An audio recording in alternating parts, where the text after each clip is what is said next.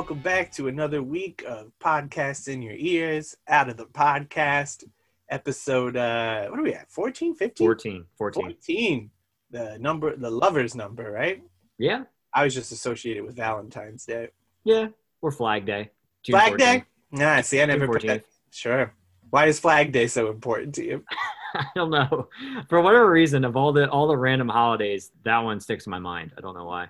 Wow. Well, there you go. Now we know why they call you Inspector Dan. I inspect all of the holidays. He inspects the calendar. And the calendar, yes. Yes, absolutely. And then you got Gentleman Joey's dulcet tones coming in. Hey, everybody, this is me coming in with smooth sounds. I feel like you would have a good jazz radio voice. I feel like you could make that happen. You have to go low register the whole time though. You would have to completely go in that mode. There's this dude I work with, this older dude I'm working with right now, and he comes in and he's got a real bassy voice, like where you can feel it in your body and it makes you uncomfortable. And he's also very repetitive, so he'll be like, "Hey, how's it going? Good? how you doing? Good? Having fun yet?" Like stuff like that. I like that. All right.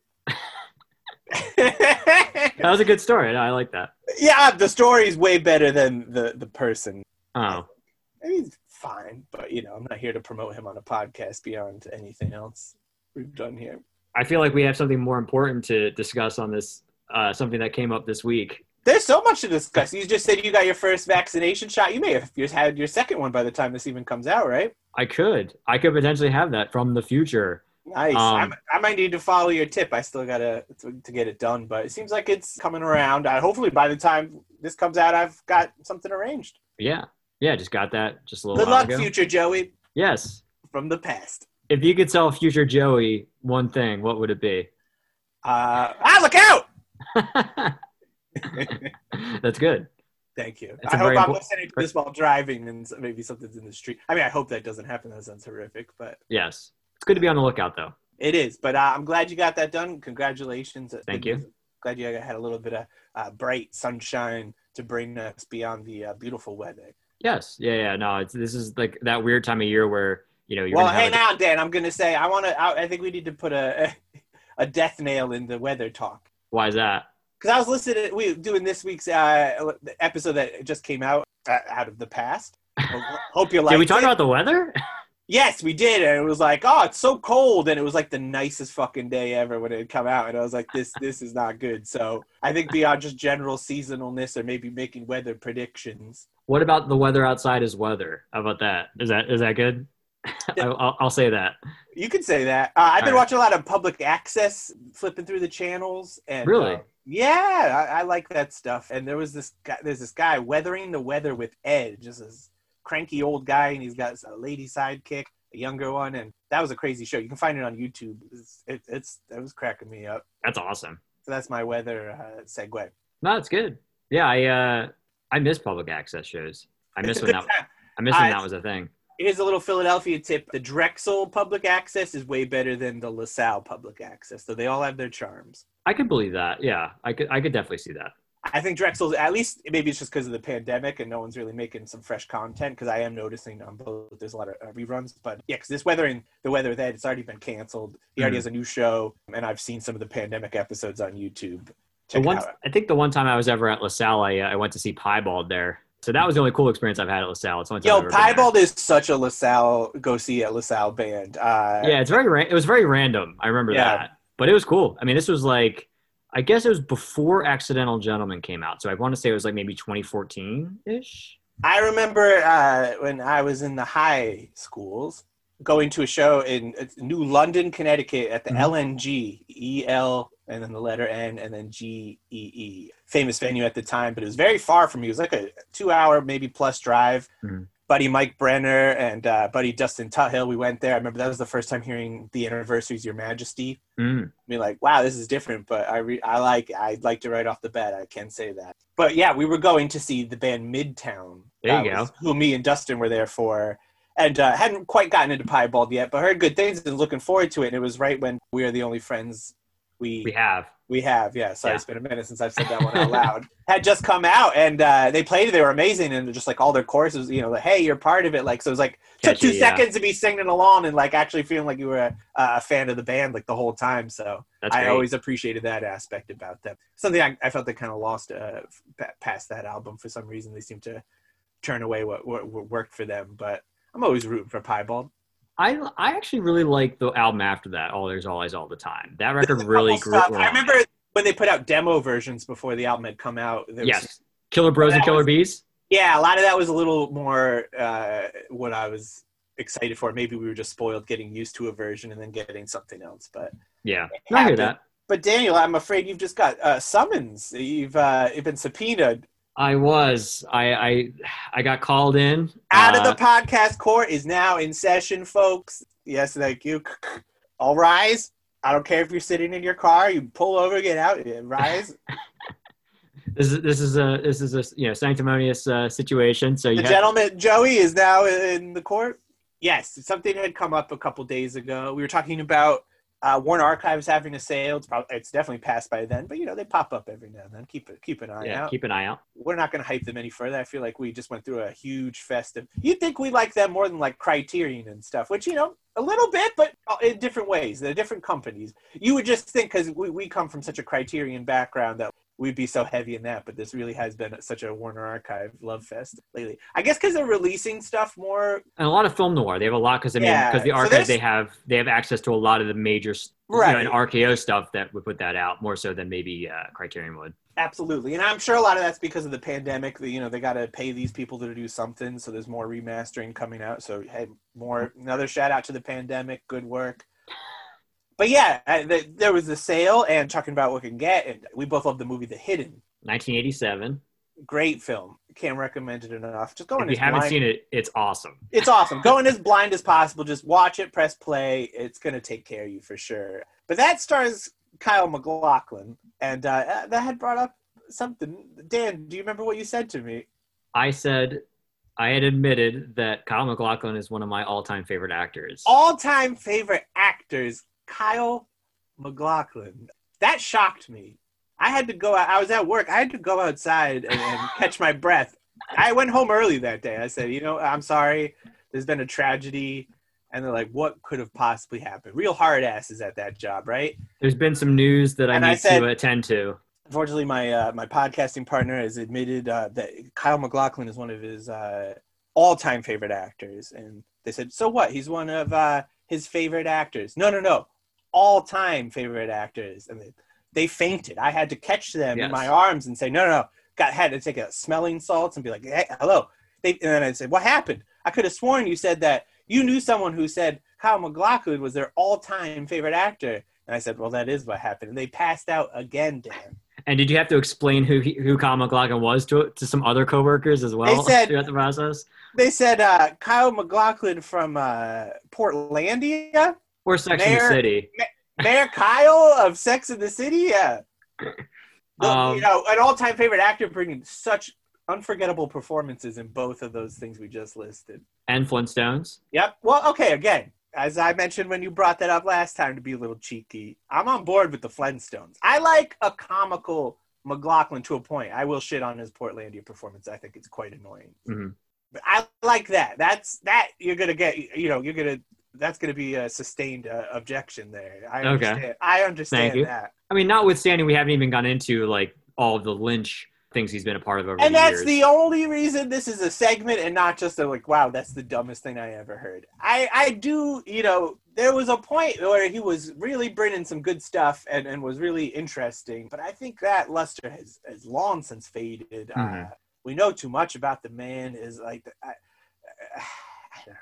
I'm not trying to be negative, but it's just, there's something about he's just like a meme reposter and just like he's very fan servicey. Mm-hmm. And it's just like also hard to forget. It's like, dude, you totally bailed on Twin Peaks. It's cool you're all about it now because it's paying the bills, but you left. You were over it. Sometimes you're over it, and sometimes they just bring you back in, man. Every time you try to get away from it. They had to work so hard to make Fire Walk with Me as great as it was. I love that movie. It's great, and it's so much of just circumstance of having to like work around those hurdles, those McLaughlin hurdles that he loved to put out there. But yeah, I don't know, man. I don't think he has the kind of range. And again, I purely brought this to court because you said of all time. But I didn't put a number on how many all-time actors I like, though. And that just a question was actually just appeared in my mind as well. So what? Give me a number, Dan. Of what he would be? Yeah, because this might determine how large your fine is in today's courtroom. I would say like at least within like the top 20, top 25. Yeah, that's pretty high. I think it's because what do you like so much? What's the one that really blew you away? Of his? Yeah. I mean, Twin Peaks as a whole, like the original series and Fire Walk with Me in particular, I really liked him in those roles. But I mean, growing up, I always really loved the movie Dune. I mean, I'm still to this day a huge Dune fan, and not many people are. So I know I'm in a small group of people, but I actually collect Dune memorabilia. I love it, and that and Blue Velvet was one of the first ones I ever saw as well. So like, I think for me, it just. As far as acting goes, I mean, maybe he's not a Shakespearean actor or anything like that, maybe in that sense, but I'm just saying that I enjoy a lot of the roles he happens to be in. And I think in his case, maybe comparative to someone I think is a good actor, like I'd say my favorite actor of all time is probably Warren Oates in general. He's probably my number one favorite actor. That's a great pick. Yes. So I think putting it in perspective of that, I'm just saying that there's different levels, and I think it's the roles that he plays, and I think maybe throw some more all-time faves at us. Oh man, I wasn't prepared for this. It came so easily with McLaughlin, so I mean, you gotta hope that any of these other ones are up there. Well, think of the favorite movies, and then think of some performances. I mean, I know you're not necessarily a huge fan, but I enjoy Humphrey Bogart a lot. I mean, I don't mind Bogart. I certainly accept hearing an all-time from him. I think he's great. I don't know if he's on my Mount Noir more, but.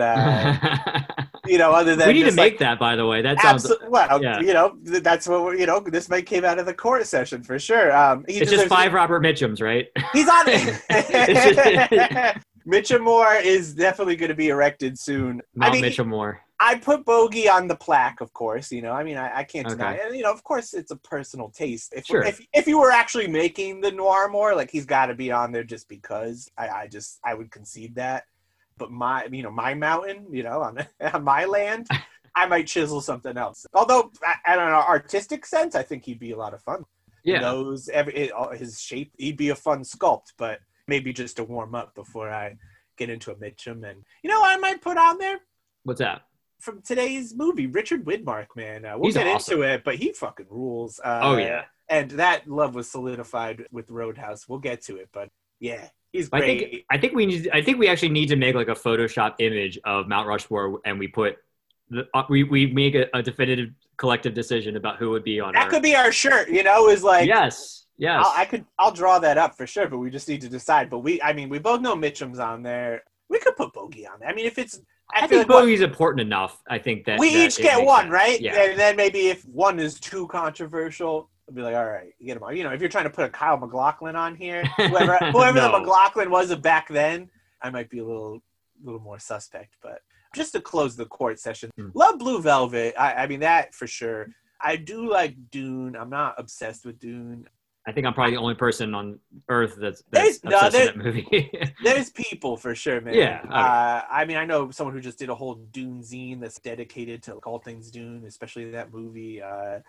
There's a Marvel Comics adaptation. Movie adaptations were big in comics in the 80s, kind of 70s through 90s, I would say, because you would even get like a Bill and Ted, a Meteor Man, if you really want to go for it. I mean, like there's a ton, but there was an adaptation, and it was drawn by Bill Sienkiewicz, who is, you want to talk comics Mount Rushmore. He definitely could argue he would be in there. He's phenomenal and very, very unique and innovative stuff. I love that comic. So I mean, and same.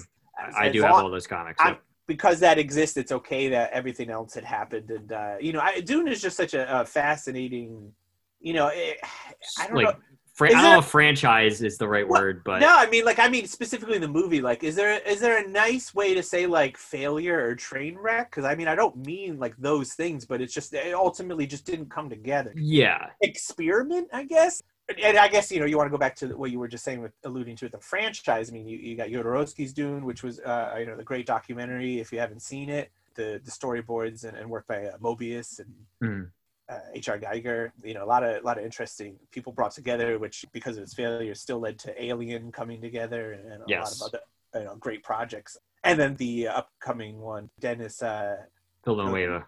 Yeah, thank you. That's what I've not tried to tackle out loud too much. Yeah, which I'm cautiously optimistic about because I like a lot of his stuff, and I like a lot of the people that are in it. I've liked everything he's done, and I was wary about Blade Runner. I think I've gone on the record, possibly on here, but certainly in life, of saying like that one I was very wary of, and it blew me away. So I'm kind of just like, bring it on. Yeah. I'm not. The cast doesn't excite me too much, other than a couple side parts, but it is what it is. It could be a real Kyle MacLachlan of a movie. But The Hidden is good. I mean, he's got great stuff. I'm always happy to see him to an extent. Showgirls, right? Yes, he was in Showgirls too. I forgot to mention that. Yeah. And if you at least you're in a Paul Verhoeven movie, that you've succeeded in some. Paul Verhoeven and David Lynch. That's pretty good. So I mean, I think he's done very well for himself. But it's just like I don't know how much that was due to the all-time greatest acting prowess. I don't know. I know, and there's certain listeners in particular I can think of that I know are gonna kick me in the balls over this one. That love MacLachlan. So I mean, it's just a like not love with me, and I kind of I don't know. Wish he'd tone it down a little bit. And I'm just a cranky old man, so Yeah, I think take that into consideration. But I think somewhere in between is the real answer, right? Yeah, no, and I guess to be more clear, it's there's a difference for me between favorite and like greatest. I think for me, it's like I'm not saying he's necessarily the greatest. He's just a personal favorite. Like I enjoy him in movies. Is that what you said to me? You said favorite, or did you say? I said all-time favorites, I believe. All right. I didn't say greatest. I didn't necessarily. I mean, nothing. I don't have anything against him. I think he's a decent actor, but I'm just saying that. I'm not saying you did say favorite, but you know what? Favorite is still pretty shocking to me. I'm still shocked. Yes. Okay, well, I'm here to shock. So if I can shock you, then I succeeded. I think I'm just going to keep this list. We got Warren Oates at number 1, rightfully so, and then Bogart in there, and then we got Bogart somewhere in there, and then we got like top 10. MacLachlan at 25, right? Yeah, I'd say 25 maybe. All right, so 25 is MacLachlan, Humphrey Bogart's number 10, and Warren Oates is number 1. Okay, I think that's fair. All right, we'll keep them coming to you as the episodes roll on. Yeah, it'll be something to look out for, guys. So I'll divulge random numbers as we go along.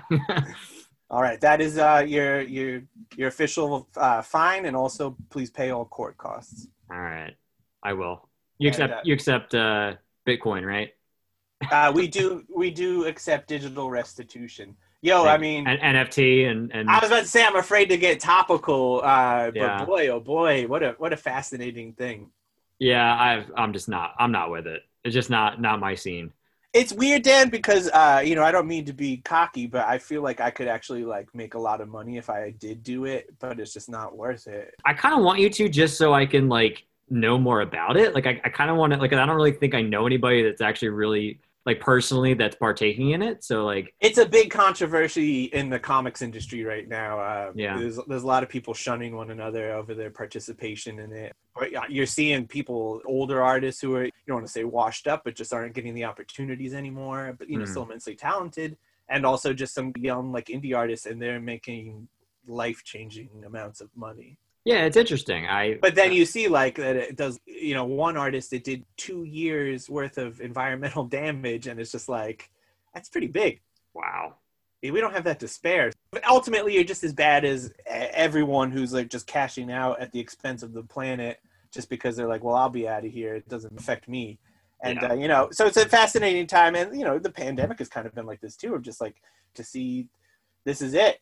Between that and like the rise of like nationalism and everything like that, there's just been all these examples of just like, so what would you have done in these situations? And you really get to see who you are and your peers are as people. And so shout out to that, right? Shout out to transparency and revelation. Transparency and revelations, yep. I don't mean biblical revelations. I just mean, like, oh shit. Things being revealed. Wow, look at you. Good work, Dan. I know there's a reason why I'm on the podcast, and that was it. I'll keep you around. Thank you. You're welcome. It's for that great commentary. Absolutely. Anything else before we get into it? Nope. I'm just very ready to talk about this movie. Roadhouse, 1948. I want to say Ida before we get started, Lupino, Cornell Wilde, Celeste Holm, Richard Widmark. I want to say that I absolutely love this movie. I had such a good time watching this for It like was so many different reasons. a really good time. It came through. I mean, I was expecting to. At minimum, I was just hoping, like, please just be watchable. You know, Yeah. not bore me. I was afraid of another Too Late for Tears or something like that. This was a Fox movie, 20th Century Fox. Yes. Mm-hmm. I mean, it was at a major studio. You got our old friend David Zanuck Zanuck is back producing. back on the scene. Yeah, I don't really have any fun facts involving him, but just that, hey, he's here. It's a Zanuck world. But Richard Widmark is back, our old friend from Pickup on South Street. Mm-hmm. Staple of the film noir. Absolutely. And this time he's less, I mean, he was a bit of an anti-hero, you could argue, in that one. Mm-hmm. Pickpocket, a criminal. But boy, oh boy, if he's not all out evil in this one, and he is a fucking blast. Yes. You know who he reminded me of? I mean, he's a little bit Frank Sinatra. I don't think we'd be the first to say that. But he also reminds me of like Frank Gorshin. I thought he could be like a good Riddler. Yeah, that's interesting. I wouldn't have thought of that, but yeah, I can see that. Yeah, I mean the kind of like the real like menacing cackle that he gets, I guess, obviously more towards the end of the movie. Yeah, he has a lot of fun. Yeah, that's one thing I really enjoyed about this movie was just the kind of like the switch that he had, and there was like that little taste that we'll get to, and then in the second half of the movie, the switch is like flipped, and he's just like off. And it's and that in of itself, because like you're kind of waiting for something, because it's like it's billed as a film noir, but the movie kind of plays out like, very like. Yeah, in my head the whole time I'm like, you know, hey, I like this, but boy, you know, I'm gonna have a hard time justifying this as a film noir. But boy, it says it all over. You got Eddie Muller, you know, on the commentary, and I don't feel like he'd pop up for something that'd be like a loose noir, but it reveals itself, and it very much belongs here. It's valid. I definitely would validate it for sure. This was directed by Jean Nigelsko. Forgive me for butchering that one. You want to give it a shot, Dan? I think it's Negulesco. Negulesco. You know, maybe it'll get more comfortable in our mouths as time goes on. But he directed it, did a wonderful job, and also got to shout out Joseph Lachelle, who was the cinematographer. Yes. A little spoiler for our fog enthusiast on the show. I'm glad you brought it up. I didn't want to be the one to bring it up. I'm glad you brought it up. The second it happened, I'm like, Dan's gonna love this one. I liked it before that part, but once that happened. That's a home run. That's where you're like, this is it. This belongs for solidified sure. It. I actually had that thought as I was watching, because I was like, yeah, all along I'm like, yeah, I like it. I like where it's going. That happened, and I was like, sold American. Yeah, he's been around the podcast before as well, because he did Laura, which he won the Academy Award for, and was also nominated on 8 additional occasions. Wow. No, I mean, I will say this about the cinematography was great, but also the set design. The set design, particularly of the Roadhouse, was amazing. It was such a bizarre location. Like the actual interiors was so bizarre. I loved it. I mean, there was the bowling alley. Yeah, you got the bowling alley, all the weird like wood paneling kind of stuff, and like the bar. It almost felt like I don't know if you've ever been in I mean, this is going to be very regional specific, but at Xfinity Live in Philly, it almost felt like an older version of that, because it's got like the bar, and then there's like these different restaurants and things inside of it that are kind of all sectioned off, and not exactly the same, but the same kind of idea. Like it kind of reminded me of that, like not like a mall, but it kind of had like a little bit of everything. There's like the bar area, then there's like the club area, then there's the bowling area, little bit of everything. Place. What's that? Do you remember where this movie takes place? So they don't say exactly. They just say, and they allude to the fact that obviously it's on the U.S.-Canadian border. They mentioned that that Ida Lupino character is coming from Chicago. Yeah, we know it's not Chicago. What's that? Well, that confirms it's at least not Chicago. Correct. There is a mention to Portland, but I don't know if that's Portland, Oregon, or Portland, Maine. It kind of felt like Portland, Maine, just as it did to me as well. As the location, the Portland expert of the show, as someone who has lived there. Yes. Yeah, it felt like it was mentioning Maine, but I would accept an Oregon as well. I could be convinced in the other direction. The fact that it was closer to the border would also lead me to believe that was Portland, Maine, and that would make sense, because a lot of the locations, the way that they were dressed up looked more like northeast. It looked more northeast than Pacific Northwest. Maybe even like a little, yeah, like a Maine probably, or maybe they were like outside of Portland, Maine, or even like in Hampshire, somewhere New England-y, possibly. Vermont, yeah. Yeah, because of all the lakes and such. Not that those things aren't possible on the Pacific Northwest. They have some of the best, but I don't know. I feel like tree-wise, we would have maybe noticed it more. Yeah, I think, like I said, I think it felt more northeast to me. Yeah. In a 1969 interview, director Jean Negulesco. You want to try that one again, Dan? Let's call him like JN. We're gonna get one perfect take, and I'll just like edit it in for all of those. So it'll sound like super inserted, like into it, like. We'll call him Jean N, the director, and we're really just doing this to respect him and not continue. Yeah, no, I think he was a perfectly adequate director of this film. I think the last name, I would say it's probably Negulesco. That seems right to me. And he did Titanic, and there was one other one that not the 97 one, but the 53 one. I guess we should be clear. He's not Jean Cameron. I just saw it. This is gonna also not be topical anymore. Avatar retook the top spot as the most successful movie of all time. Oh, why? Everyone in China, it just was re-released in China during the pandemic, and they went hard for it. Oh, I've never seen that movie. I have no desire to see that movie. I'm actually a bit of a non, I feel like I'm forced to be an apologist. I don't think it's a great movie, like script-wise, but it's phenomenal looking as an experience. Like you can't deny it. I'm a big James Cameron fan. Well, I think we're gonna have our next podcast. We're gonna put you on trial for that statement right there. You got to add that one to the record. We got 2 Terminators. I'm fine. I'll wait for that full argument. We got True Lies, man. Are you kidding me? All right. Thank you. I'm not saying he's the best, but I mean, like, he's done some phenomenal stuff that just cannot be denied. And the Terminator 1, Terminator 2, Aliens. I do like Aliens. Co-wrote the script of Rambo 2 with Sly Stallone. What a duo together. That is a duo. That is the ultimate duo. Do you like Rambo 2? Do you like any of the Rambos? You know what? I was always more of a Rocky guy growing up. So like the Rambo movies didn't necessarily grab me as much.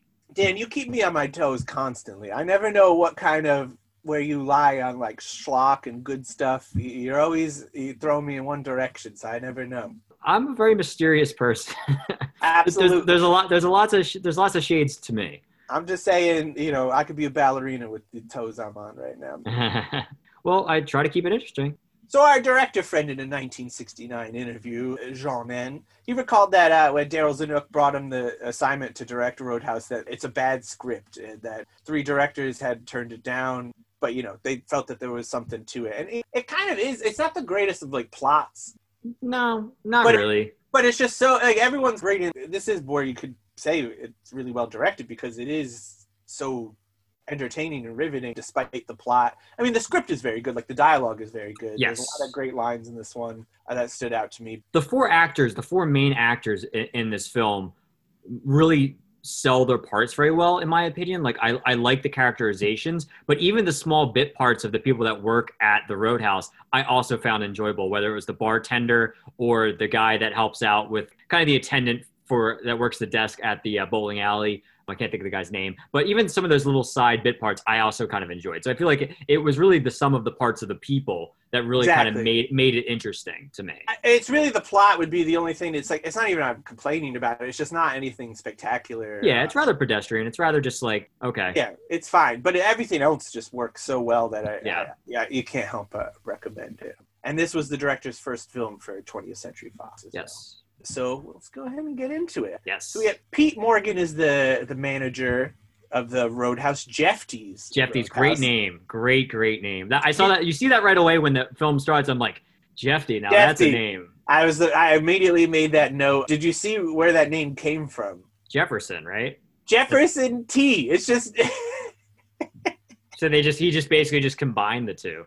His name is Jefferson T. Robbins, and he was just like, call me Jeff T. And that became Jeff T. And I like it. Love it. He refers to himself in the third person a lot as well. Like he's on board with that name. It's a powerful, powerful name, and it brings everyone into the Roadhouse. It's on the Roadhouse sign in neon. It's on the car that they drive around in. He likes it. Yep. So they've been friends since childhood, I believe. Yes. And Jeff Dee had actually inherited the Roadhouse from his father. Yes. So they'd worked together there. They were friends. And then, yes, Jeff Dee acquired it from his father. Jeff Dee said, don't mind if I do. This Jeff Dee's Roadhouse now. Yep. I'll take a Roadhouse. Absolutely. Especially that one. With all, like, the way that looked, I would be on board. Yes. I will say this, that I think this may be, I'm going to make this statement right now. This might be the only film noir that opens with bowling sequences. I don't know if that, I can't see that being a trope anywhere else. I was going to say, it's the first, I think we'll put it on our letterbox of noir bowling, but so far this is the only one.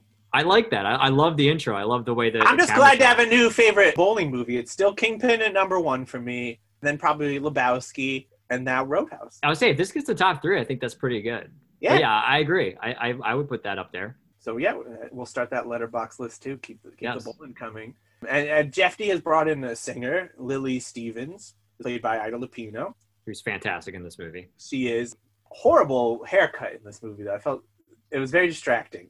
I like that they kind of poke fun at it, though, when she arrives at the Roadhouse and she looks at, Sally, the girl that likes Cornell Wilde. Susie's her name, played by Celeste Holm. Because they say, yeah, we already have something in common.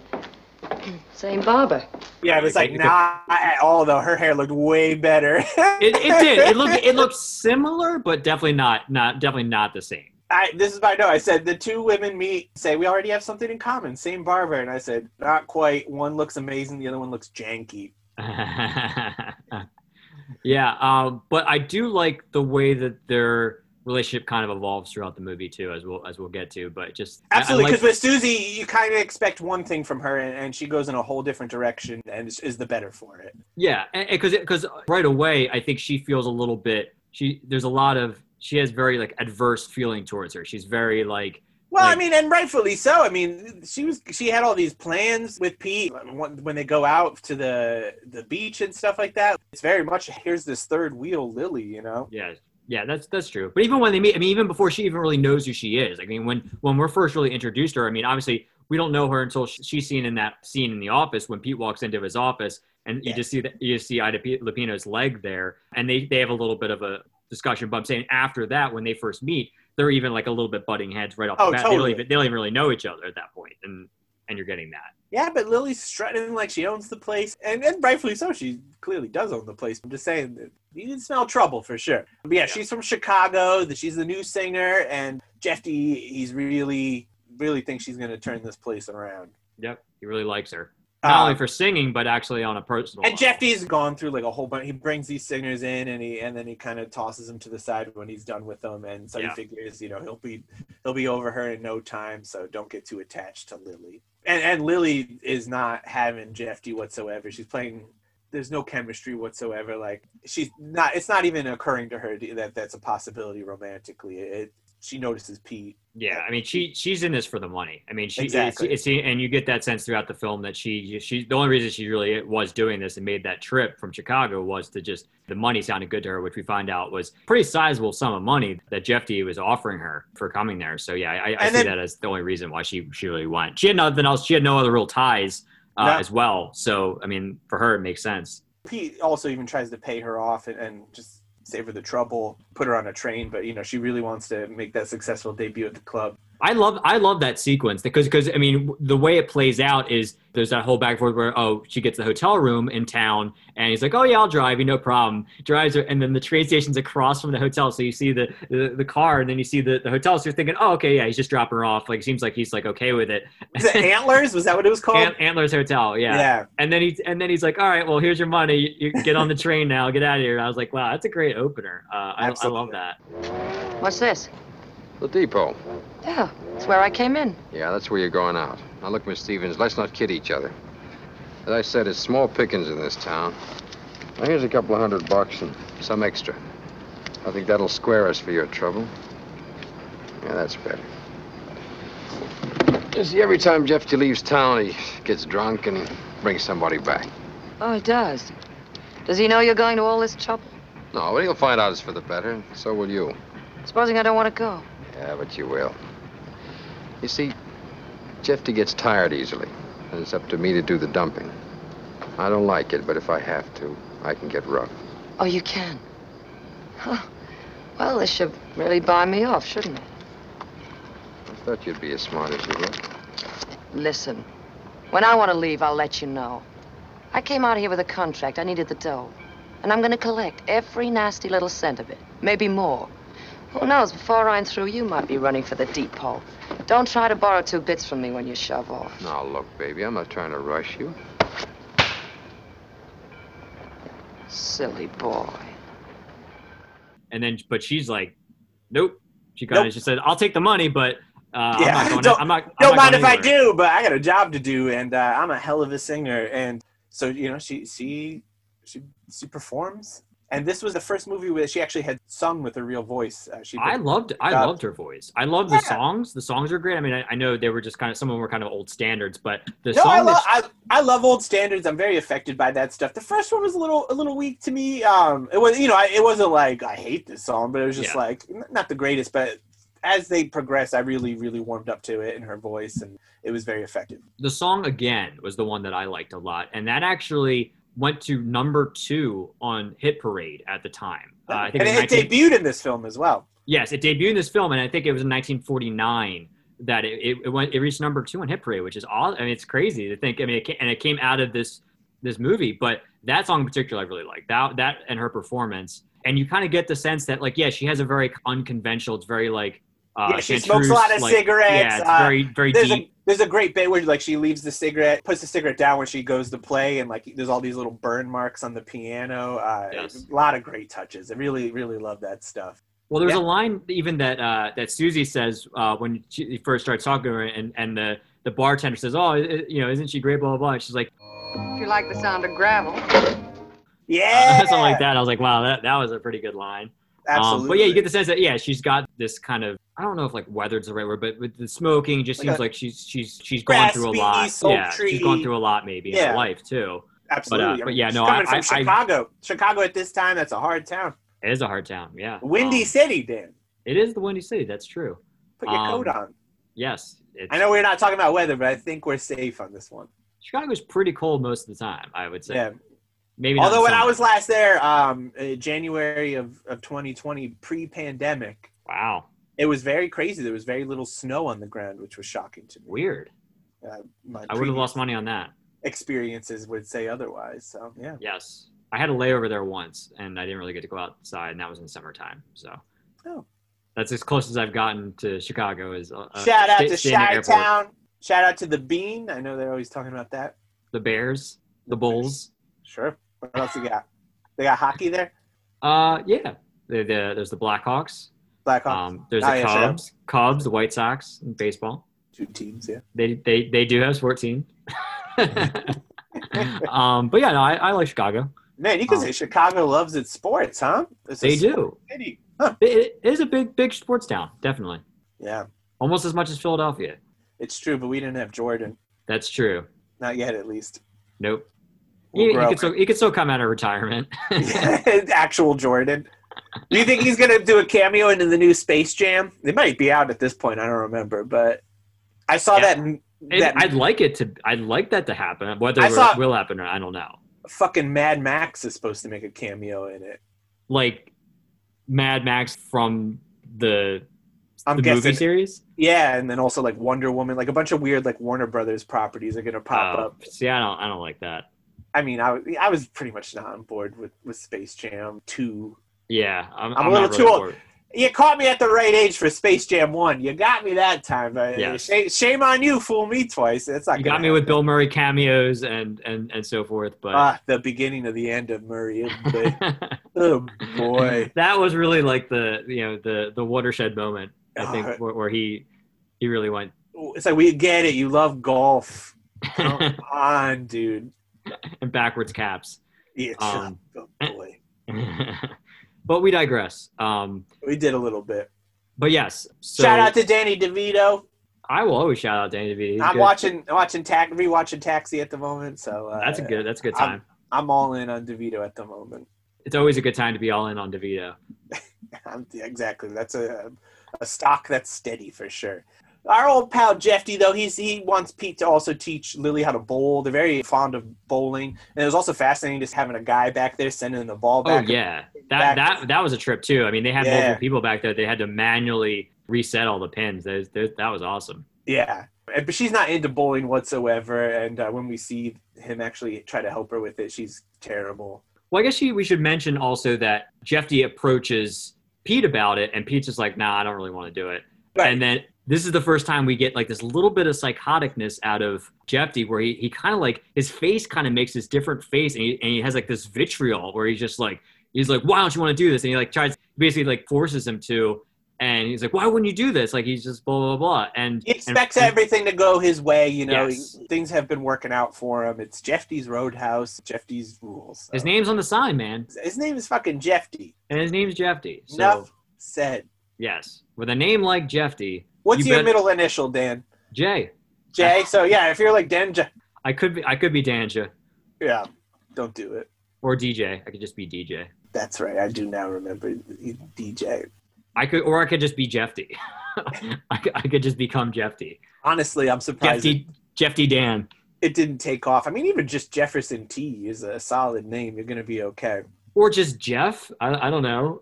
Just going to go off on a limb and just say that if you shorten Jefferson, it's Jeff. You're crazy. Yeah, I guess. Who am I? A wild streak over here. I do. So, yeah, we get to see some bowling hijinks. You get to see some short shorts. Yes, you do. Quite an outfit. There's a lot of great outfits, in particular from Ida Lupino in this movie. I mean, she definitely has some. She has some outfits, and they mention it throughout. I mean, even people, just patrons, are like, it's like, oh, you would never let me wear a dress like that, where she's got like one shoulder strap and then like a whole exposed section of her other shoulder. It's just some really scandalous clothing in this film. Absolutely. I mean, that's definitely of her character. And so, yeah, we also see more of Susie Smith. She's the club's cashier. And she does have a thing for Pete. She is becoming a little jealous of Lily. They go to the beach. They go to a lake, yeah.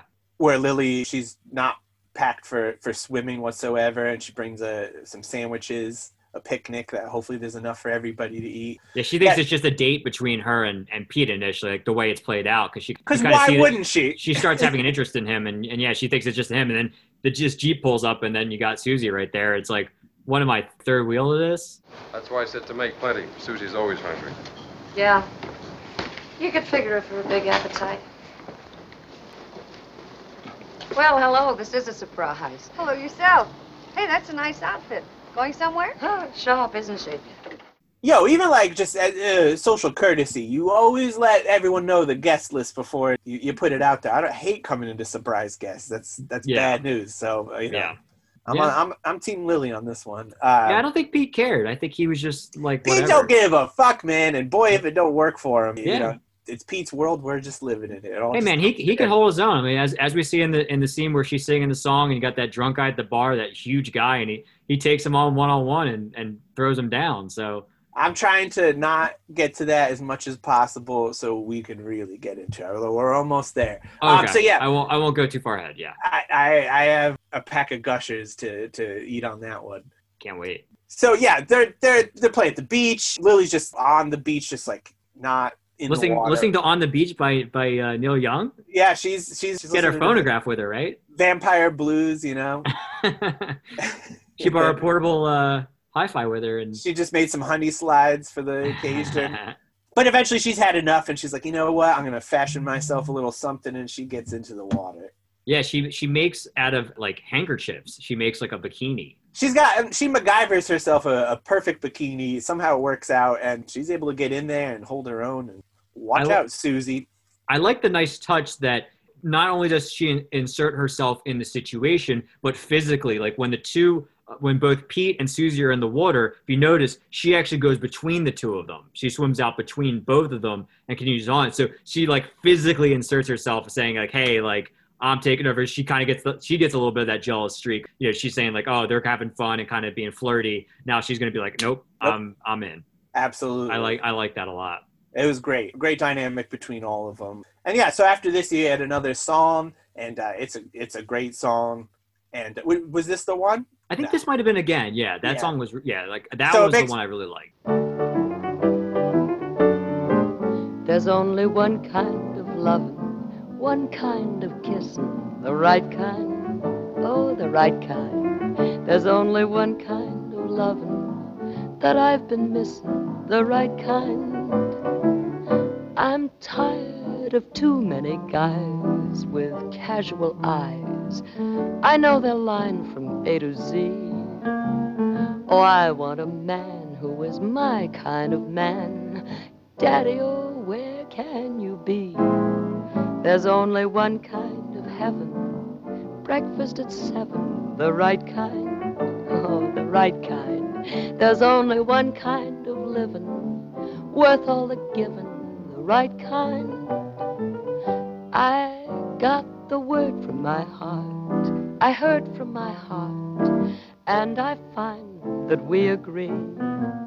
There's only one kind of loving, the right kind of loving, your kind, my kind. That's the kind of loving for me. Makes perfect sense that you get what happens.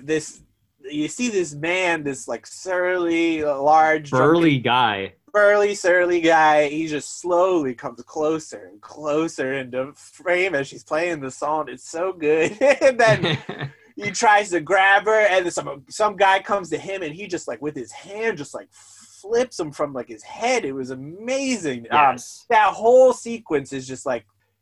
At first, I was like, "This is the best part of the movie," but the ending is so good too. It's a real toss up. The fighting was funny at times because, like, I mean, people get launched. Mm-hmm. You know, I mean, there's, especially like in that case, but like, it's brutal, and they're throwing glasses. Yeah. You know, because that's how it kind of starts too. Like one of the first things that guy does is he like wings something Shucks across it, the yeah. bar and hits the other side of the room, and that actually like I was like, holy crap, Yeah. wow. And then they wait like a while before they call Pete in. I mean, he's the manager. And at this point, I guess we should also mention that this date that happened right before it, actually, Jeffy had left. He went on a hunting vacation.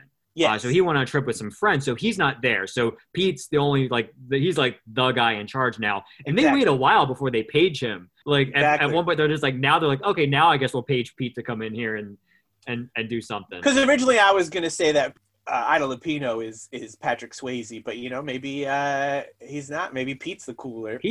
I think Pete is the cooler in this because I mean he holds his own. I mean, well, I guess the guy, he kind of has her in like a whole in like a bear hug for a while too. Like she's trying to get away from him too. Oh yeah, he's a real brawler. I mean, it's trouble when he comes about. Well, you learn that too. I mean, you learn that when the police finally come, they call the police and they know who it is immediately. And they say as soon as you see this guy next time, you just call us right away.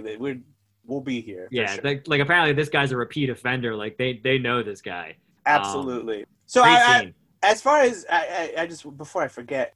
Roadhouse comparisons. Yes.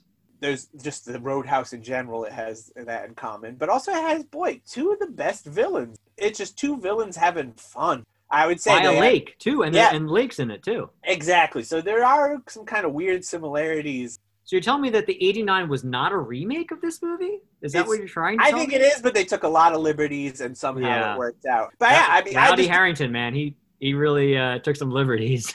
Yeah, man. I mean, he saw the Rowdy Harrington bar fight that just happened in this one, so he definitely went for it. Yes, I mean, there's glasses being broken in both too. I mean, there's some fun similarities, and it's just fun I didn't think I'd be holding them both up so much. I thought I'd be like, yeah, hey, the other Roadhouse, it's interesting, but whatever. But because you never hear about this one. Yeah, and I was thinking about that too. Like, I feel like we're both maybe not dismissive, but I think we both kind of went in maybe a little bit of a semi-low expectation of this film going in. Some of that is a bit.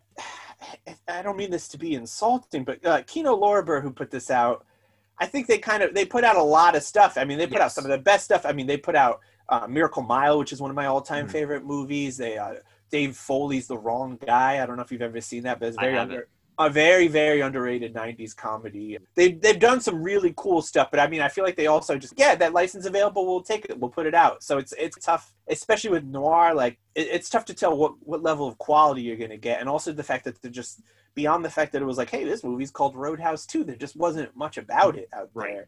But it's like shocking that it's not as well regarded as it is. I'm ready to put this thing in top 20, you know, it's just, there's some stuff in it that's just so fun and essential. Yeah, it's a weird dynamic in the entire film. I mean, like I said, from even from a technical standpoint of the way it's filmed, the locations, but also just like the characterizations. I think it's just a lot of weird stuff. Like the thing I love about film noir is like just the weird wrinkles in certain movies that give it their own character to it.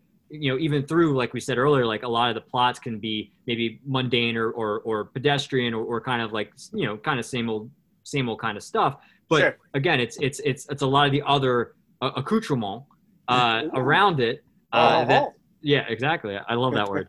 Around it that really makes it what it is, and I think this is a prime example of that. You know, I think it's really the sum of its parts. And like we said, you know, early on in this movie, it feels like just like a drama. It doesn't necessarily feel as film noir-esque. Exactly. So maybe until that about towards the end is part of it, that by the time it's like film noir, you know, you're already left the theater and you're just like, oh, okay. Yeah. But it's just, I hope, you know, with this, and this movie looks great. It's a perfectly fine restoration. Yeah, it's a great transfer. Yeah, I think Kino's good in general. Like I think, you know, Kino for me, it's like I would even put them maybe like number 2 to Criterion. What I appreciate about them is the variety. I think, like I said, I think the scope and variety that they exactly. have. And I think sometimes that variety leads to interesting stuff. It may not be the best film, so I mean, it's just tough to tell what it was going to be. Right. But I don't mean that to be insulting. Like I just mean it because the scope is so big and so broad. It's just that some things could get left unnoticed. Absolutely. And get lost in the fold. And yeah, that I agree with. And this could definitely be one of those films where, yeah, you could definitely get lost. I hope in the between now that it has some availability and of course our wonderful review of it, I hope we can get some eyes on it. I hope this raises the stakes. For sure. You know, I might put Arrow at number 2 behind Criterion because, you know, it's the supplements that get me. I like a good booklet, you know. That's true. Yeah, Arrow's up. Arrow's like probably my number 3. I could probably flip. I just got that Southland Tales they did, and man, yeah, that thing is packed to the gills. Wow. Anyways, watch Southland Tales if you haven't. It's the most ridiculous movie of all time. Cannot recommend it enough. I do need to see that. It is bonkers, and the con cut is so much more bonkers too. It's great, but yeah, there's a lot of cool features and well, like printed, the paper stock of everything. Like the slipcase is good. The slipcase, which is something that Criterion doesn't do for the most part, other than like with box sets. They do some, depending on what it is. Like sometimes they'll do the kind of digipack kind of things where it's like they'll have like a sleeve and you'll pull it out, and it's like, you know, it's a card stock instead of just being a standard. Yeah, but I feel like usually it's at least a couple discs at that point. You know, it's never like a one discer. You know, I don't get an O card on my Blowout. I mean, I wish there was. I would gladly take an O card because I love that movie. Are you into like those accoutrements? I am. I am a fan of packaging. I think a lot of it is, I mean, obviously the artwork going into it affects it too, but I think I do appreciate Criterion for their packaging. So, I mean, sometimes they're a little bit more simplistic, but sometimes when they actually go all out, like, I mean, I think about like Repo Man, like that set's really nice. And it's got like the inserts really cool. Even like Ace in the Hole and stuff like that. Like they have like some nice accompaniment with it and stuff like that. So I do like that. I feel like when that Repo Man came out, that was like around when it started to go downhill. I mean, like it just wasn't that same quality ever again. Like lately at least, it's just been. Actually, I guess I should say that Godzilla set was probably the one where it's like, holy shit, good job. Yeah, the Bergman box set's really pretty awesome too. But when did that come out? I think 2 or 3 years ago. All right, so that's sort of within the range. But I mean, I guess really the last 2 years, I would say, it just hasn't been that great. It's been a long streak of just like nothing. I don't know, some of those used to really blow me away. We're just like, wow, look at the creativity and the design on this. Yeah. And it's been just kind of a little lackluster. But hey, you know, as long as you're putting out the movies, it's okay. Yeah, I mean, they're still my go-to. So like, I'll always. I will say though, rep them. I like the ones that do the reversible cover because I do like the original poster art a lot of the time, you know, and that's where I see like, you know, as much as Warner Archive is bare bones, I like that it's the old poster on the front of it. Like, I most of the time that's what I want, especially with these old ones because the posters were so great. Their design layout for Warner Archive, I really like. That is one thing. As much as it can be a little bit bare bones at time on some of the other stuff, like there's no booklets, there's not a whole lot of extras usually. But yeah. I do appreciate their aesthetic and the layout design of theirs and using, like you said, using a lot of the old posters. I think they look really cool. Exactly. I'm definitely a fan of that. And one thing that's interesting about Kino is all their spines and then the discs itself have the same design as well. So, you know, they're kind of made to be collected and put on a shelf to show off years. And they also have, of course, the catalog number on the spines. Right. And that's how I have all my Kinos. All my Kinos are separated by that alphabetically. Yeah. There you go. And this will go on. This one will go back on the shelf after the episode. Exactly. I actually have to get it ripped so I can get the audio for this. Oh. Shout out to my roommate Jeremy, who hopefully successfully helped me do this. If not, he will. This shout out will be edited out. So yeah, after this attack, Lily and Pete, they get a little close and they share a kiss. And it's at this point Pete's all in. He likes her, but you know, I think a lot of it, he was trying not to fall in love with her and, you know, get her out of town, was just because it's Jeff D's girl. And you know, I wish that I had Jeff D's girl. Oh boy. But yeah, stay tuned after the episode, folks. We will debut our weird Noir Owl single, Jeff D's girl. Jeff D's girl. Hey man, I will write that because I love Jesse's girl. And all right, you got I'll write the lyrics. I'll write lyrics using the melody in the song. I'll record a version, but I'm sure you could even find like some karaoke instrumental, and then you could put it over it. You don't have to do too much work. But all right, Dan, he's got a deadline of like 3 or 4 weeks before this comes out to deliver that to me. If he didn't, you know, only ghost in town on social media. Get him. But yeah, I think what really brings them together, and I think Pete's maybe reluctancy. I think you see the passion in her, you know, basically he saves her life through that fight, that bar fight with that guy. Oh yeah. And then he goes upstairs to clean up and so forth, as does she. And then you see it, that was kind of the breaking point. Like the dam kind of broke, I guess. And, how could it not? And that exactly. And that's where the romance really comes together. I mean, as much as like the plot's like whatever, it's not even a bad plot. It's just like okay, you know, that's fine. It's fine. Exactly. The moments that it leads to are very natural, you know, like, yes. So everything as it progresses, like, you know, it's not a complaint about how it rolls out. It's more just like the content itself. But yeah, right. The dialogue, context, and stuff like that, and the consequences, and all, and the theme, you know, it's all there. So that really helps it shine. So yeah, they're together at this point, but it's also revealed that Jeff D intends to marry Lily. Even though she might not know it yet. No, he got that marriage license right away. Lily, why didn't you call me? I've got news for you. I told you I'd prove how I felt about you. We're getting married. I've got the license right here in my pocket. Jeffy, you're kidding. Must be out of your mind.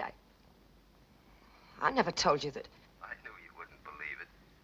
I like the idea of him like being on a hunting trip and then like telling the guys like, all right, guys, I'll be right back. I got to go into town and get a marriage license, and then go home.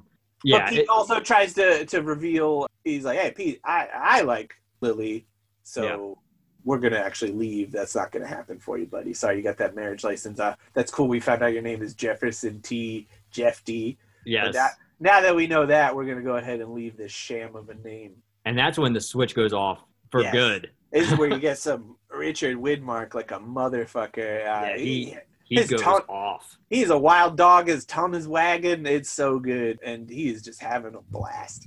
And I think that's interesting that, as we mentioned earlier, up to this point, it really hasn't felt very film noir-esque. But at this moment, the scene where that happens, it's an interior scene. I guess it's in like Jeffy's room, I guess where he's staying because he was taking a nap, I guess.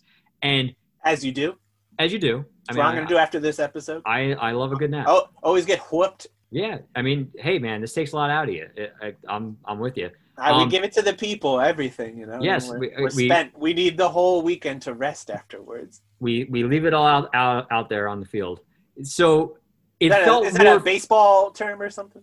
Yeah, any sport any sport that happens to be on a playing field. The interior that they're in, you get more of the shadows. You start getting some of the shadows interior that you don't before. You get more, like, everything seems more bright. Yeah, I mean, in general. As soon as that kind of night hits, all of a sudden it's like, all right, well, we got to leave town. We're going to leave the note saying that, hey, we're taking a little money, but it's the $600 that's owed to us. And Susie signed off on the slip and everything, so it's all good. Yeah.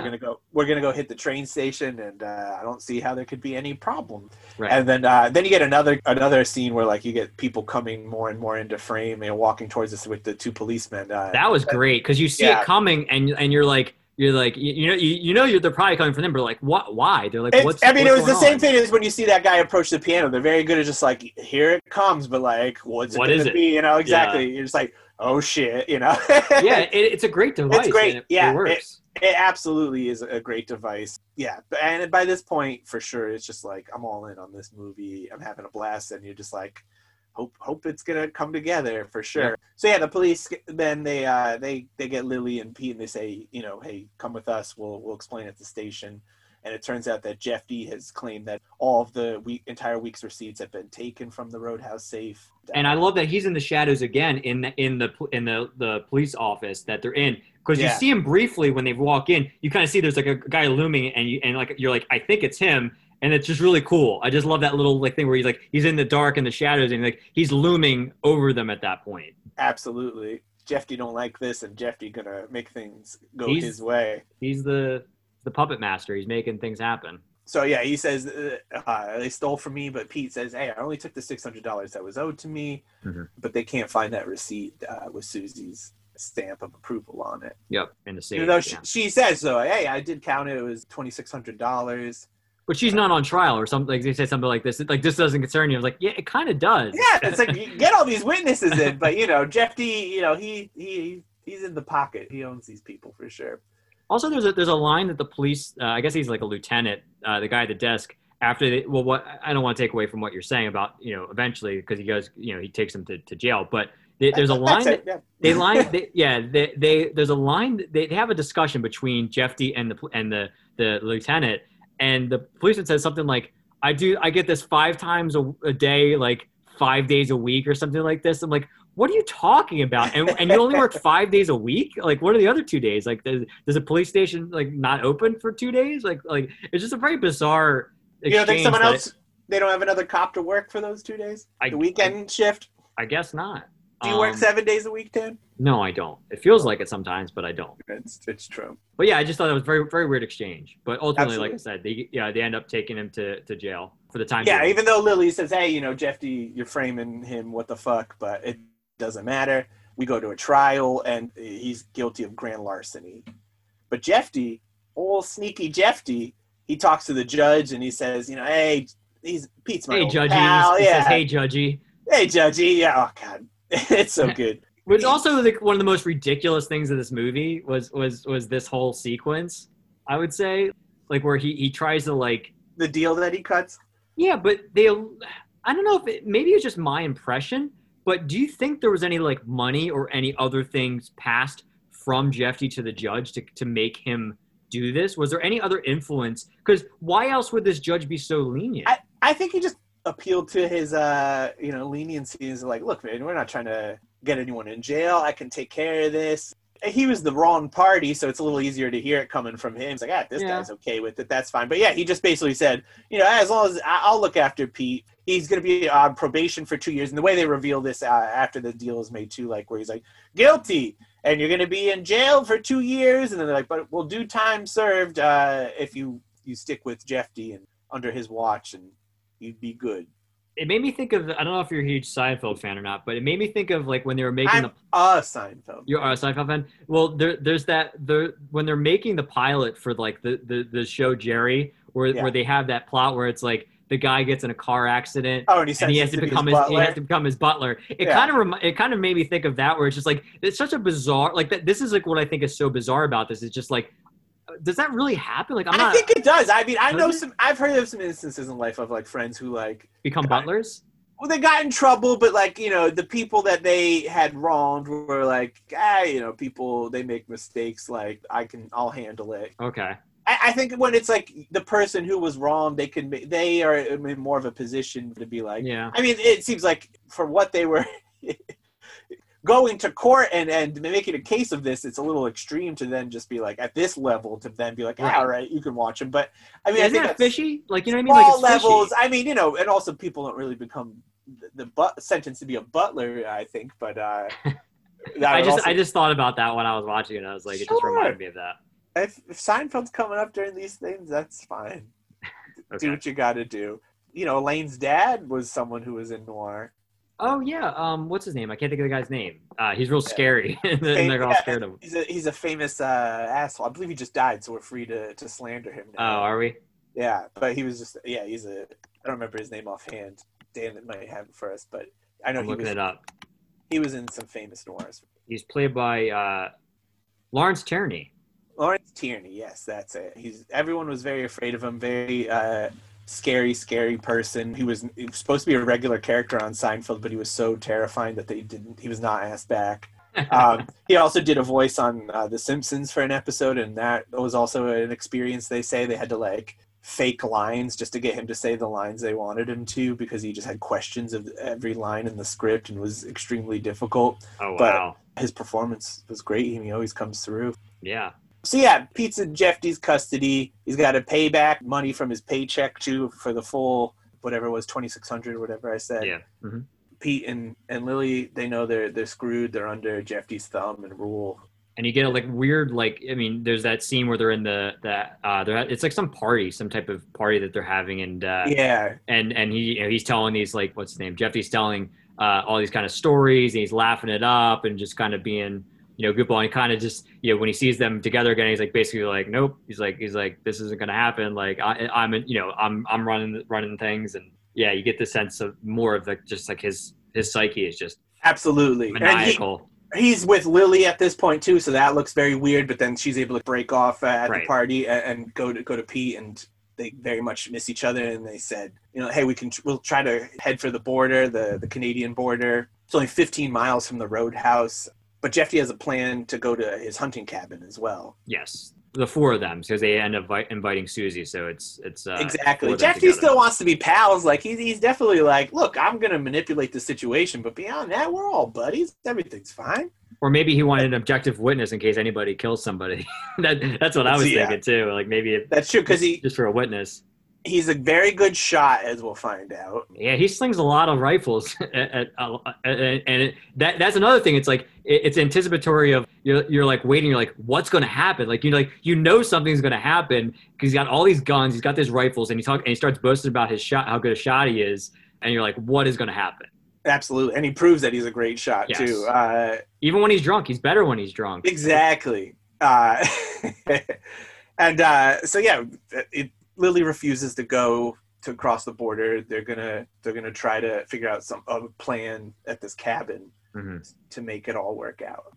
And so Jeff D, he definitely is. He's getting a little sauced up and a lot of fun. Yep.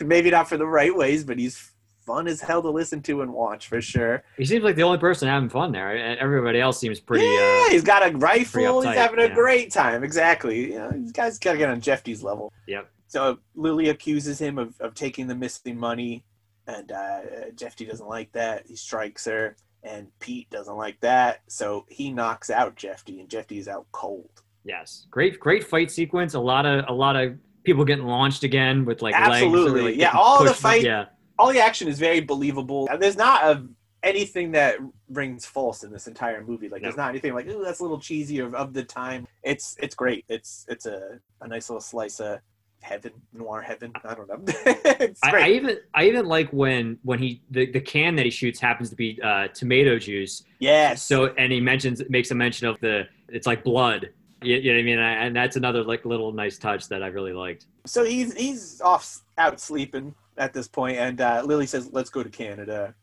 We'll take the boat." Also, there was another great boat scene with them way earlier in the movie, but that boat looked so comfortable, didn't it? It did. He's got a pillow on the boat too. It's like nice, like leather pillow and stuff, and it's just like just taking a nap out on that boat. Like what a life! I minus the crime and the murder, I could live the Roadhouse life for sure. Yeah. Out of both the Roadhouses, I think this is the one I could probably pull off more. Than this is definitely a better establishment, I think.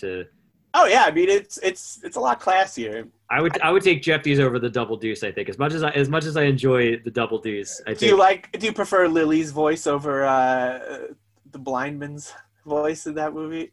Oh yeah, definitely. What's that guy's name again? Oh, Jeff Healey. Jeff Healey. Yes. Oh yeah, I would take Jeff D. Healey. Yeah, exactly. Jeff D. Healey. Oh no, I would take Isla Lupino over him. Her voice is just a little smokier.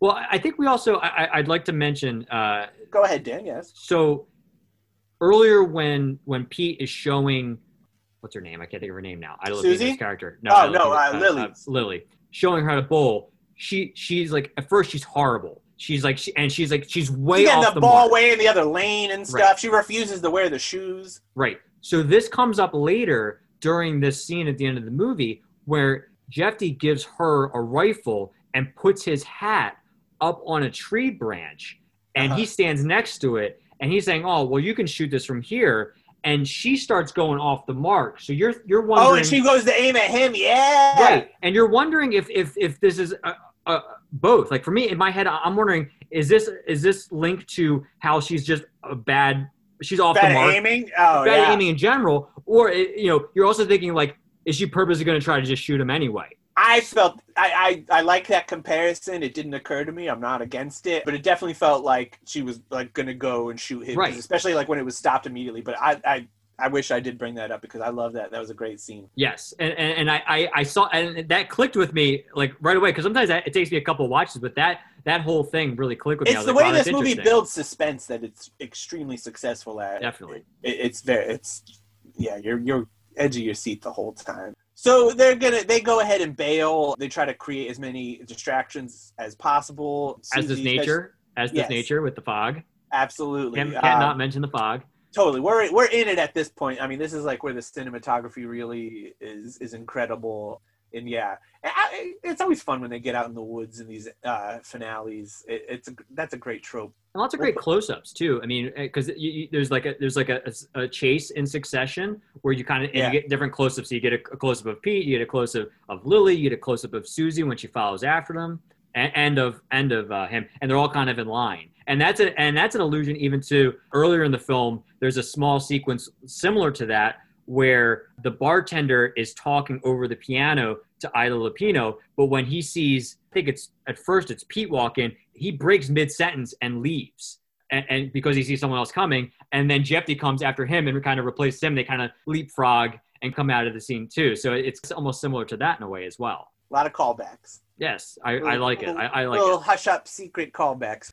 Susie's staying behind, and she should have left. She should have left. She absolutely should have left, as she'll realize when she gets shot momentarily. But Yes. she finds the deposit envelope for the receipts that Jeffy had pocketed, and in the coat pocket. And he's got that very interesting coat where it's just that big thing of leather on one side, right? What's that about? I think that's to rest a gun on if you're hunting. I think. Okay. I mean, I'm not a hunter, but that was my guess. Is that's to have padding if you're using it to aim. You want to know what my guess was, Dan? What?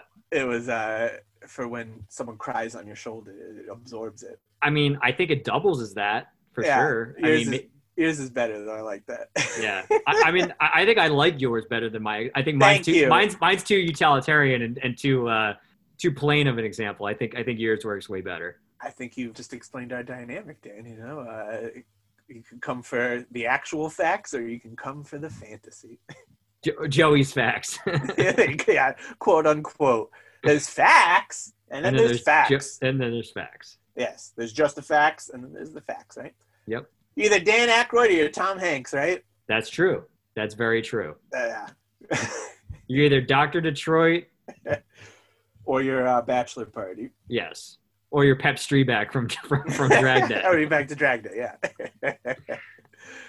So yeah, at this point we're escaping in the woods.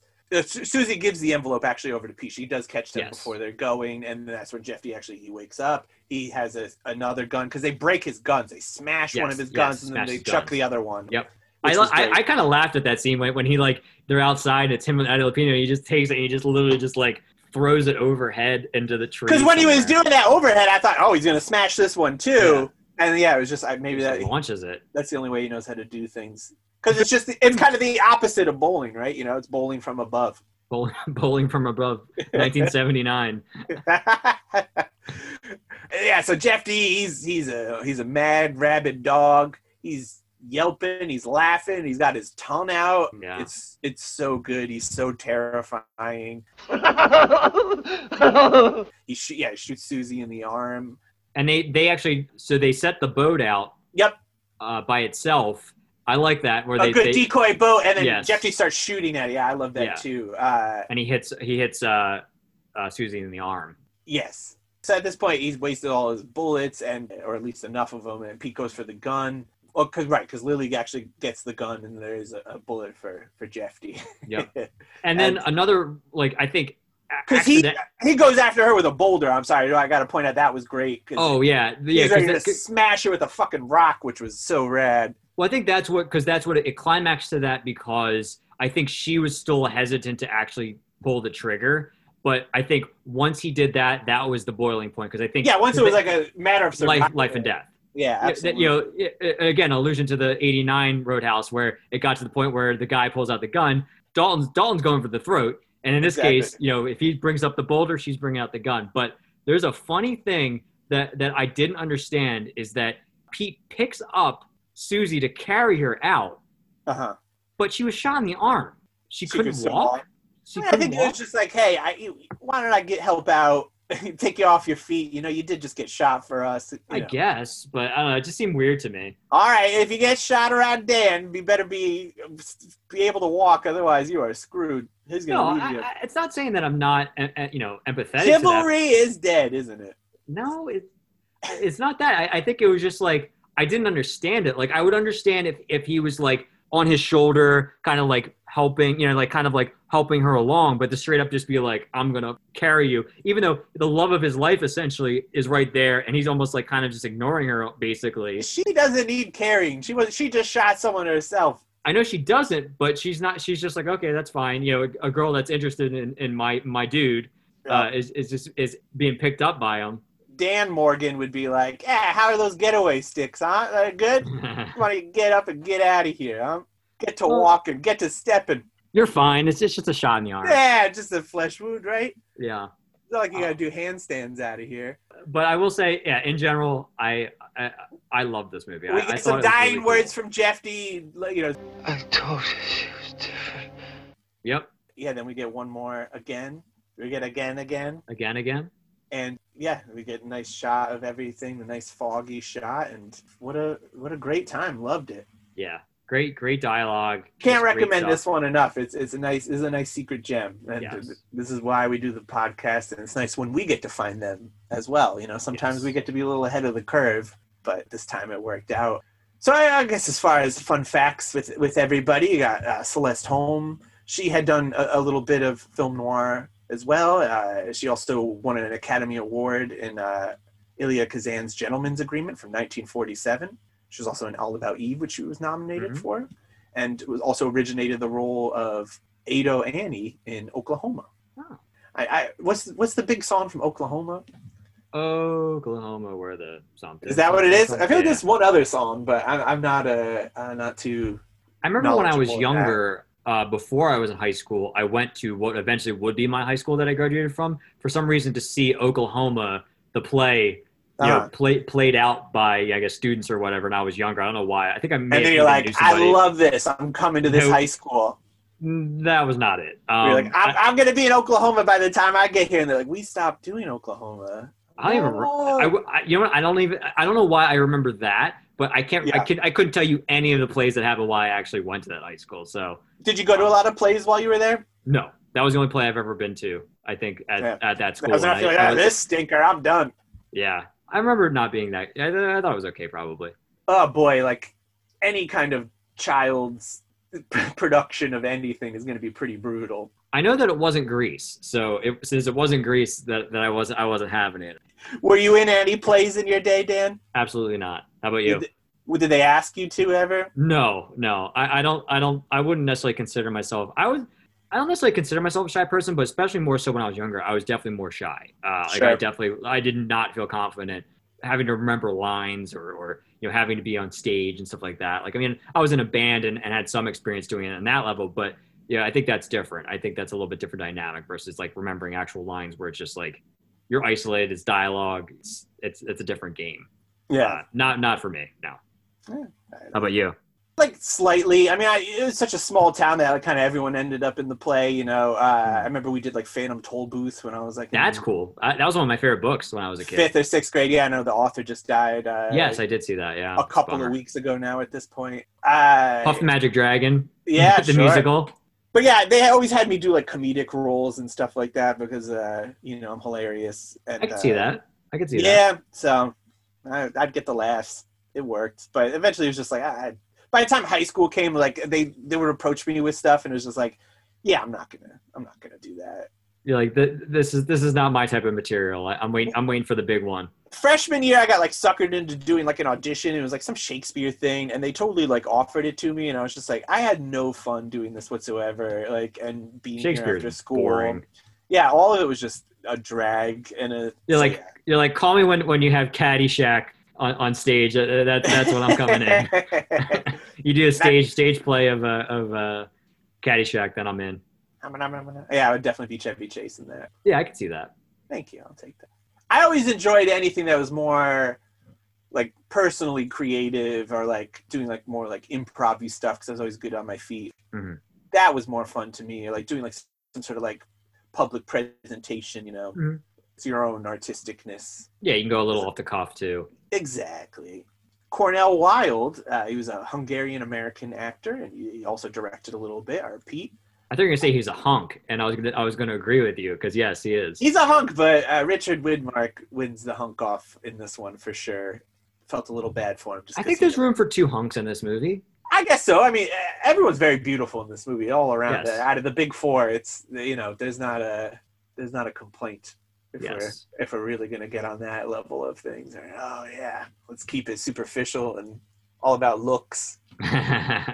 And if we were, then we would shit talk the haircuts more. But yeah, Cornel Wilde, he was under contract with 20th Century Fox around this point, and he was nominated for Best Actor for 1945's A Song to Remember.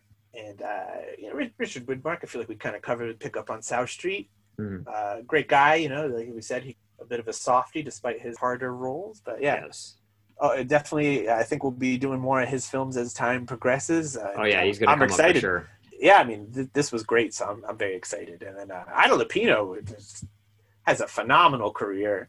Yes, we're gonna get some of her films that she actually wrote, directed, and acted in as well. So. Exactly, she actually directed She was the first female to direct a noir film. Yes, so we'll absolutely get to The Hitchhiker. Yes, which I haven't yet to see, but I've been wanting to see for a very long time. Yeah, it's going to be a good time, and it's actually in the public domain. So maybe we'll come out with a print of it. Yes. For our label called Jeffy's Releases. I thought it was Chocolate Fedora Inc. Or Chocolate Fedora Inc. That too. Yes, a Jeff D. Robinson Jeffy's Jalapees. Jeffy's Jalapees. Well, that'll definitely be our auto salvage yard for sure. Yes. But yeah, she was very revolutionary director. She was the only woman to direct an episode of the original Twilight Zone as well, and she also starred in an episode of the show. So yeah, we're very excited to get to her. She directed and starred in so many more noirs that we'll get to for sure. Yeah, she's great. She also was tackled a lot of subjects that were pretty taboo at the time, dealing with like pregnancies, assaults, and a lot of very adult and uncomfortable topics. Yes, she's great. We're gonna have a lot to say about her, and great to get her and Richard Widmark together because I feel like they're just some heavy hitters of the genre for sure. I don't know what the next Mount Rushmore is, if there's a tinier mountain where they have more heads or something, but yes, they definitely belong there. I think this is the only time they ever appeared in a movie together. Actually. Yeah, which is too bad. Yeah. And the director, our director, Jean Nen, he did a lot of noirs as well. He did 3 Strangers, and then Deep Valley, Nobody Lives Forever, which has our old pal John Garfield. Your favorite? Yeah, maybe he's better in that one. I don't know. We'll see. But yeah, a lot of these people were a big part of the genre, and it was great to get the gang together for this one for sure. It just worked. I liked all of it. Yeah. Oh, and the other fun fact I have is that the bowling alley scenes were shot at a real alley that was located near the studio. Ah, that's cool. So there wasn't a roadhouse that had a cool bowling alley, unfortunately. But hopefully after this, that's something that happened. Maybe that's what we need to do. I think maybe that's like post-pandemic. We're definitely going to have some noir-themed extravaganza. Yeah, bowling alley, diner, something for sure. But yeah, it could be both. It'd be diner / bowling alley. Absolutely. But yeah, that concludes it for Roadhouse. And I never thought I'd say this, but watch both Roadhouses. They're both amazing. We should do a double feature. Like I would love to do a double feature, like back to back movies. We kind of did with this. I mean, yeah. I think I don't remember how it officially went down, but I think we were always intending to do this. But when we coming up with our little prank for the last one, it just kind of made sense to lump them together. And at one point we were maybe not even going to do this one, but I'm so glad everything played out like it did. Same. Roadhouse rules. Really, if we packed it all up here, I'd be like, this was the best thing, maybe one of the best things to come from the podcast was just the discovery of this film. So yeah, definitely nice surprise. Nice surprise for sure. Just a nice, pleasant surprise to, I guess Dark Passage was a bit like that for me. You know, I guess I guess we gave you Sunset Boulevard. So yeah, we're becoming some Discovery. There's Discovery. Yeah, absolutely. We're the Discovery Channel over here. Yep. Next week, we got a good one coming. And I was listening to it when I was editing a past episode. I had said that I hadn't seen this movie, but I actually have. And you lied. Well, it was much like the setup where it was like a boxing noir. This one was the prostitute noir. But I'm excited for you. I think you said you hadn't seen this one. We're coming back to Samuel Fuller. It's 1964's The Naked Kiss.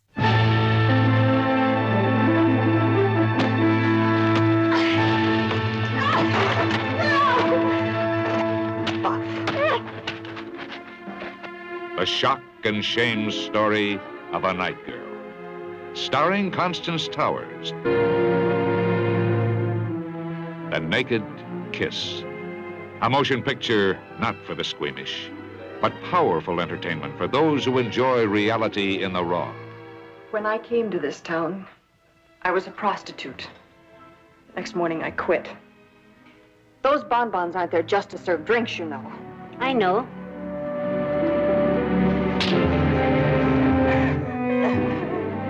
Get compliments, clothes, cash. You'll meet men you live on, and men who live on you. And those are the only men you'll meet.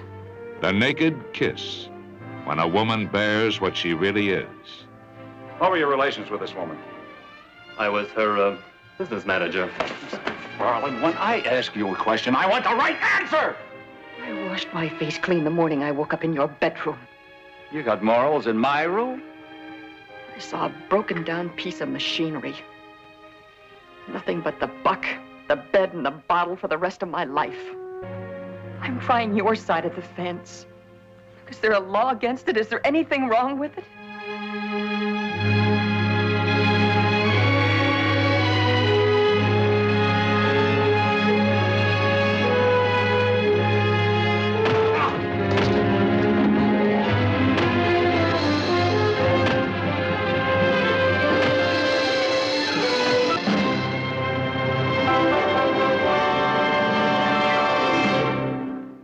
No, I have not seen. I have yet to see that film. This is our latest film that we've done so far. I'm excited, but is it 64? Is it 64? Exactly. Okay. Yeah. So we're 1 year shy of our cutoff. And good news, this is streaming on both HBO Max and Amazon Prime. So this one's for the family. We're all going to come in on this one.